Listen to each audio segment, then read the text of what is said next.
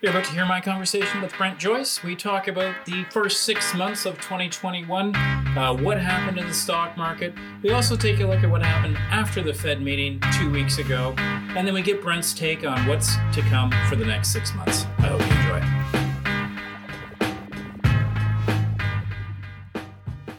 This podcast is for informational purposes only. Information relating to investment approaches or individual investments should not be construed as advice or endorsement. Listeners should seek professional advice for their situation.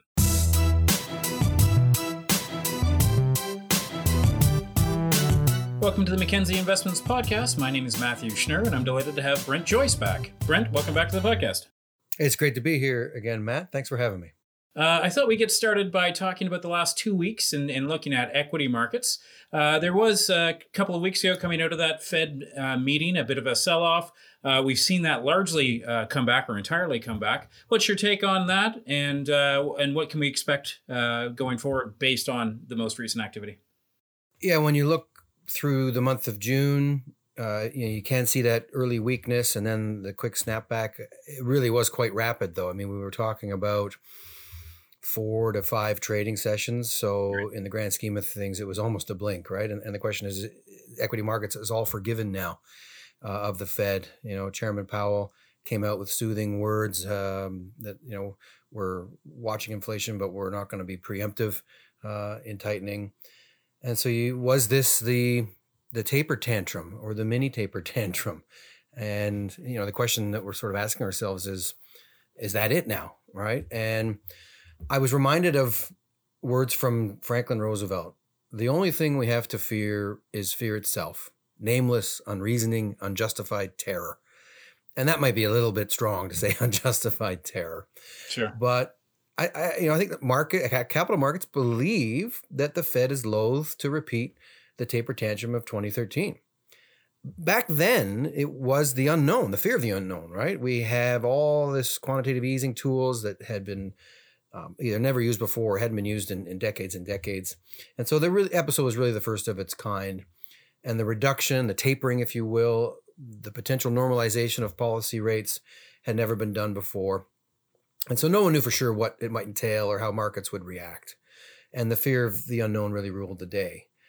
And capital markets, from that episode and from a number of other episodes over the past decade or so, they've been accustomed to or become acclimatized to what I've started to describe as being known unknowns or known uncertainties. And this is when, you know, the specifics of the event are uncertain, but the event itself has become so frequent, the nature of the event or the style of the event, that the response has become predictable, or at least markets perceive it to be that way. And it's leading to this diminished response or more rapid response from capital markets to what's turned out to be, you know, a number of shocks that historically would have rocked markets a little bit more than they have. And you know, unfortunately, some of these things that have become commonplace include mass shootings and terrorist attacks and things of that nature, that it's, you know, a sad commentary, I guess, on society today in some respects. But the Trump era, you know, became immune to bombastic, hyperbolic political rhetoric. And I think now central bank reaction function and behavior to tapering, because we've seen this movie before, the stock market doesn't fear it as much. And really what we have to think about is if it's the central bank's reaction function and not inflation per se that is the problem, then soothing language from the Fed and little tiptoe steps toward tightening policy can very much be viewed as a good thing. Because, you know, the stock market doesn't fear inflation just outright. They're part of the inflation story. If demand isn't robust, then corporations won't have, you know, purchasing power, pricing power, right, to increase. So they're part of that loop on inflation. For sure, deflation is a much worse problem to have, right? Corporations can't easily fix or perhaps can't fix at all weak demand. And that's not what we face today. We've got this robust demand, and corporations crave and thrive in an environment of robust demand. So yeah, we've got supply constraints and bottlenecks and labor mismatch and shortages and all that sort of stuff. And they're quote unquote problems, but I would say that they are good problems to have. And corporations are built and designed and are on this planet to fix those kinds of problems. So if it's not inflation that stocks necessarily fear, it's the reaction function on the part of central banks, then the fear really becomes that central banks fall behind, right? This sort of falling behind the curve notion on inflation. And so the Fed moving ever so slightly, or at least talking about the taper conversation, starts to bring in this greater likelihood that the Fed won't have to slam on the brakes abruptly. And that's what equity markets really do fear, is that outcome. So what's happened over June and the shift in tone from the Fed, which is very important and needed to happen. I think that's part of the story as well, is markets sort of saw this coming and said it's just a matter of time before the Fed has to get squared up on this. Right. And so the dot plot moving and aligning up with where the bond market was on where future rates are going to come from and the tapering and so on. Quite healthy, quite constructive development. Great. I want to just circle back on some of those comments. So you mentioned it's the central bank reaction function that markets are most fixated on.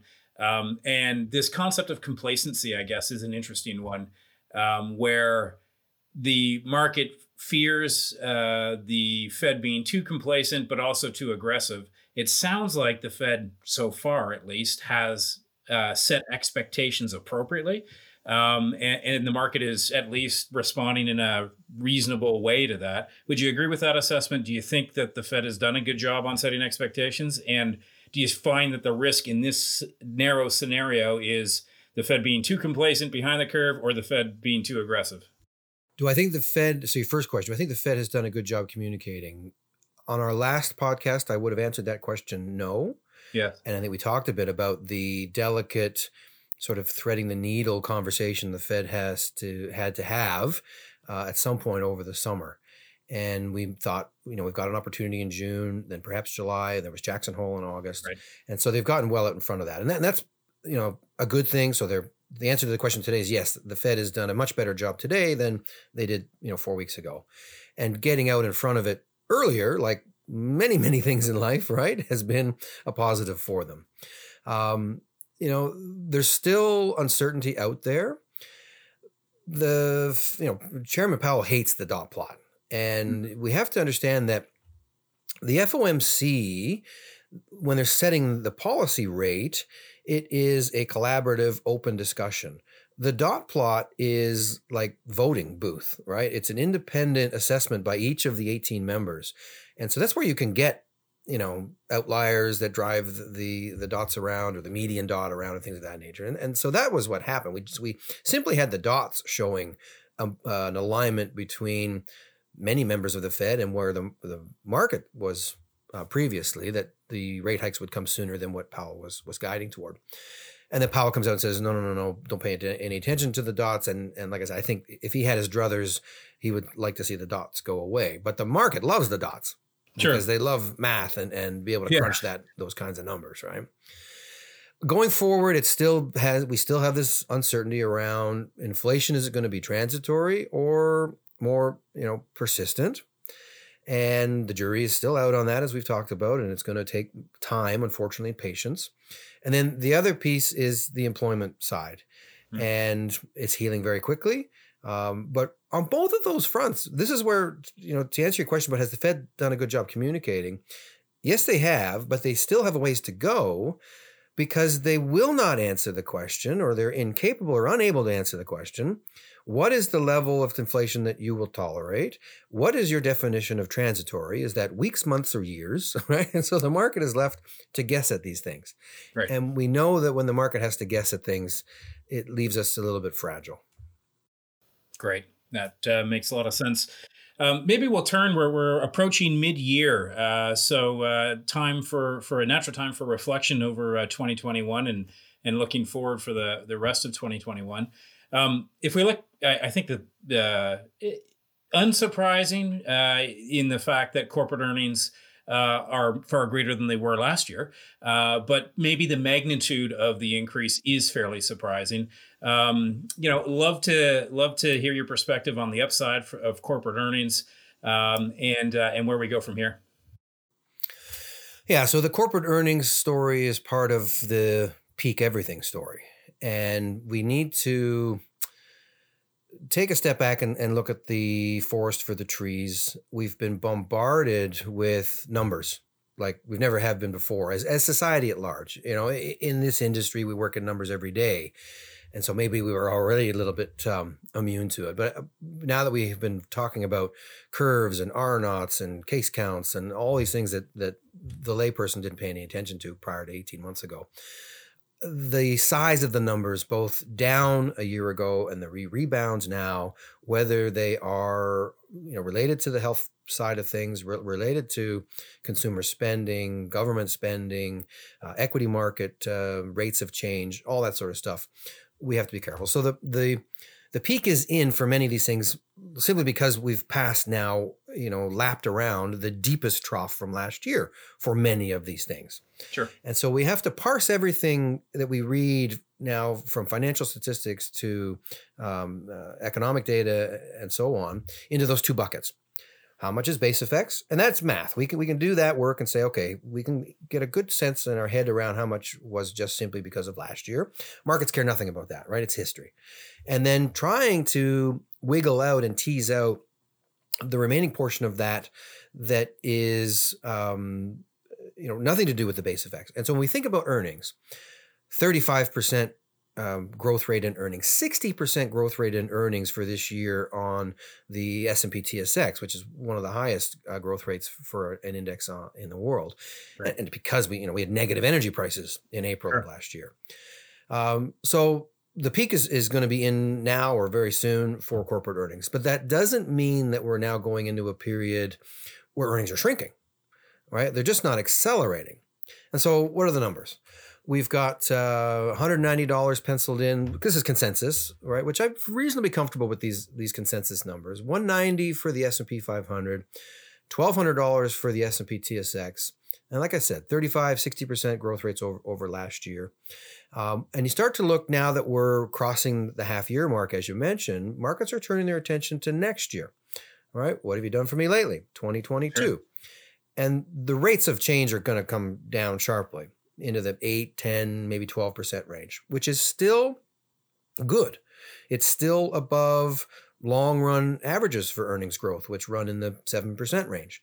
Not surprisingly, that's how equities grow over long periods of time. There is this very strong relationship, right, between earnings and stock price growth. So we need to be careful with words like peak and shrink. It's the rate of change. Things are still growing. They're just not growing at an accelerating pace of growth. So that's not as good as the acceleration phase, but it's not a recession either. Markets prefer the good and growing, where we've just come through. Sure. But they can live with good and stable. It's just that good and stable doesn't drive the kinds of double-digit growth in stock prices that we have seen. It leads to more modest gains. And then we certainly have to ask ourselves the question, are we at peak revisions for earnings as well? And so we start to get into the question of the surprises that we've enjoyed in the capital markets for the past 8 months for sure, right? In terms of going back to the announcement of the vaccines. Right. And so I do worry that we may have some disappointment along the path. I think we'll get there in the next year with earnings, and it'll be good enough. But there is the potential for some scares along the way, whether it is the earnings themselves, or as we talked a bit about, what level of interest rates and yields are we using to discount those earnings. So there is a bit of delicate maneuvering that has to happen as we move forward. And what about, so earnings is obviously one of the key parts of how you value a business. The other is how much you pay for those earnings. As far as valuations go, I think valuations largely have been segregated between sort of the growth companies that were so dominant throughout 2021, and then some of the value reopening trades that have become more popular lately, but certainly don't trade at the multiples that we see the growth companies trade at. What's your expectation, I guess, on multiples going forward on the back half of the year? Do you see that dynamic holding between growth in value, or do they come together, or what's your overall view on that? Yeah, there's sort of two questions wrapped up in there. When we think about earnings, we do look at them just at the top line level. What are the earnings estimates, and what are the multiples for a particular sector or a particular market? Sure. And wrapped up in that is some of the growth side and some of the value side. So let me just talk a bit about top line and index level valuations. So as markets have continued to move higher in the first quarter of this year, and even in the second quarter for the Canadian equity market, and we looked at our view at the beginning of this year, and we thought, take the TSX for example, we could see a 13 or 14% gain for this market in 2021 based on low valuations and a rebounding and recovering earnings story. And now we're basically at that number, right? We're 13, 14% up a year to date. Right. And so we can bank and book that number because the earnings story has improved so much. And so because that was a big surprise, then we just reset the clock and reset the decks. And we say, okay, because earnings have come through so strong and we do continue to see them stronger, like we get $74 oil today. That was nobody's forecast 7 months ago. Yeah. So we can point to the fundamentals. There was room in Canada for sure to see some catch up on valuations. So the Canadian market, in our estimation, has been attractively valued for quite a while, many, many months. And you just looked at the gap between the S&P 500 and the TSX, for example. And this will get to your question about growth versus value. The sentiment has changed. We've seen good foreign flows into Canadian equities. The multiple has held reasonably steady at a number that we're okay with because it's around the 10-year average. So it's not cheap, but it's not overly expensive. And then obviously within that, you have still the energy space and you got things like Shopify. So there are moving parts. But in general, it is a reasonable spot to be. Other measures of valuation, we can't say that about. Price to book, price to sales, price to cash flow, things of that nature, they are expensive in Canada. So we wouldn't call any equity market cheap necessarily, but there are relative pockets out there. So if the reopening goes well and the bond yield story stays reasonable, that we've got room to move a little higher, but we're not going to go run away, then that still favors this value trade. Then we've got these pockets where, like we've had in the second quarter this year, of digesting some of the quick moves on the growth trade, digesting some of the quick moves on the bond trade, the yields moving higher, where growth pokes its head back up again as being the favored asset. So we're going to have this tug of war. I do think we have the ingredients in place for at least many quarters of a value trade to outperform the growth trade. That doesn't mean that I would be all in on just value. As we've talked about in the past, I think some of these growth franchises are exceptionally fabulous businesses with strong pricing power. They do face a bit of a headwind, perhaps with higher bond yields, but I don't think that's going to be extraordinary. They do face a bit of a headwind potentially with some regulation and taxation issues that are still percolating in the background that haven't gone away. But the nature of these businesses has proven themselves to be quite robust.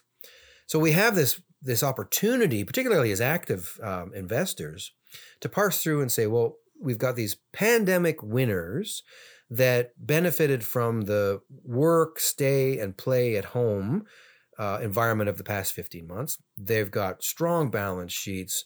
They are redefining their business. There are going to be some permanent behavioral changes on the part of consumers, adoption of e-commerce, for example. We're not going backwards on that.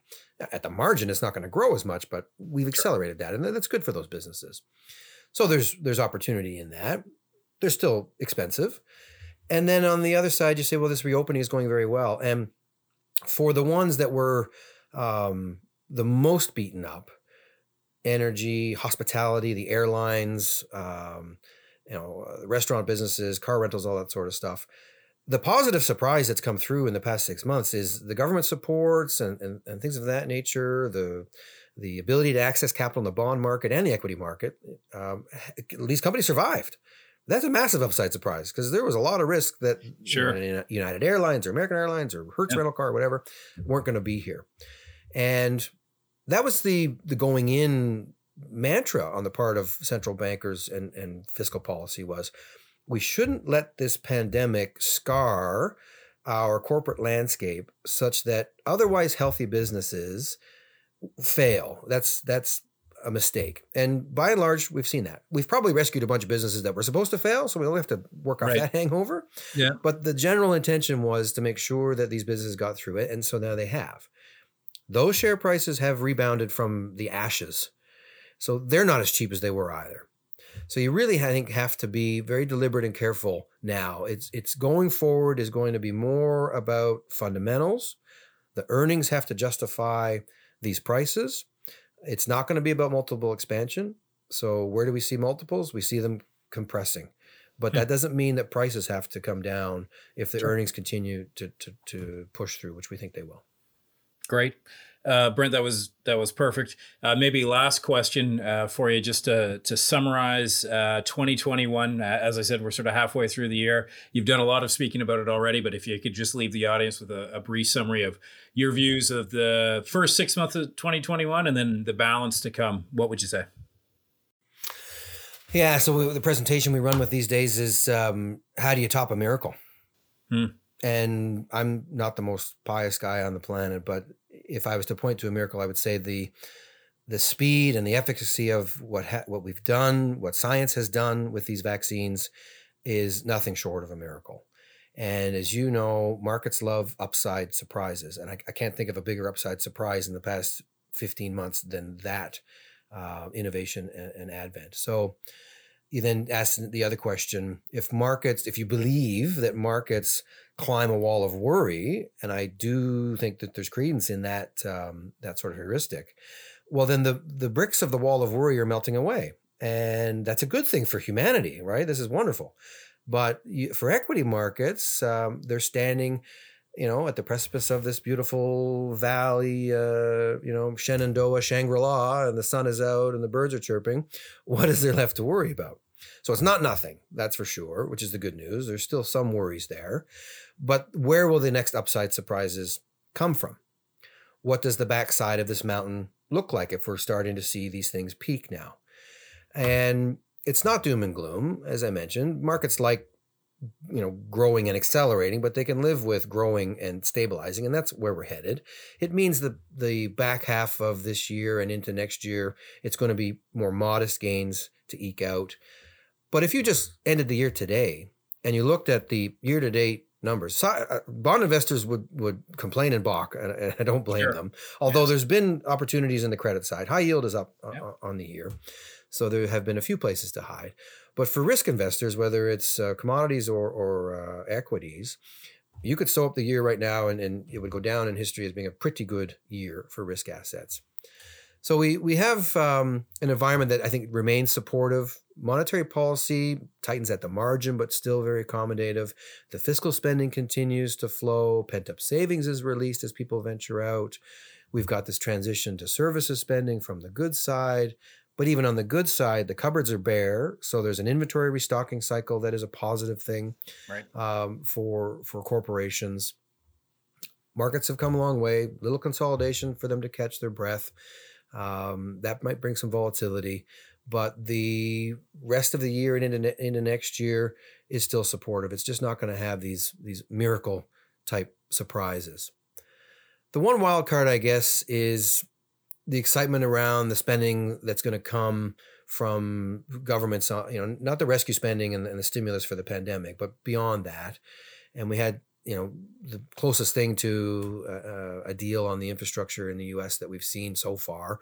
Probably still a bit more to go on that. But lots and lots of countries are pledging to build back better. Right. Infrastructure, social infrastructure, greening of the economy. And that's going to come with spending. These are all laudable causes, for sure, right? Generational, transformational spending on healthcare, social safety nets, social equality, social injustice, all that good stuff, education. But should we and will the capital markets completely abandon the notion of fiscal prudence, prioritization of some of these initiatives, cost-benefit analysis of these initiatives? And so the equity market will be happy to soak up the government's largesse. The private sector is going to be a big part of the solutions on a lot of these fronts. Sure. But should the bond market vigilantes come out of hibernation or have a resurrection perhaps and push yields too high or overshoot, then that wake-up call could be rude. It would, if what would placate the bond market, which would be higher taxes to pay for this spending, certainly isn't going to be welcomed by stocks. So that combination could deliver this check back for bond yields potentially. Right. And I'm thinking maybe more into next year. And it would be a reminder for folks that the best protection for balanced investors is high quality fixed income. Right. And we certainly haven't abandoned that notion of what a balanced portfolio looks like. Can't think of a better note to end it on, Brent. Thanks very much for your time. Wonderful to be with you again, Matt, and we'll look forward to talking to you in a couple of weeks. Excellent.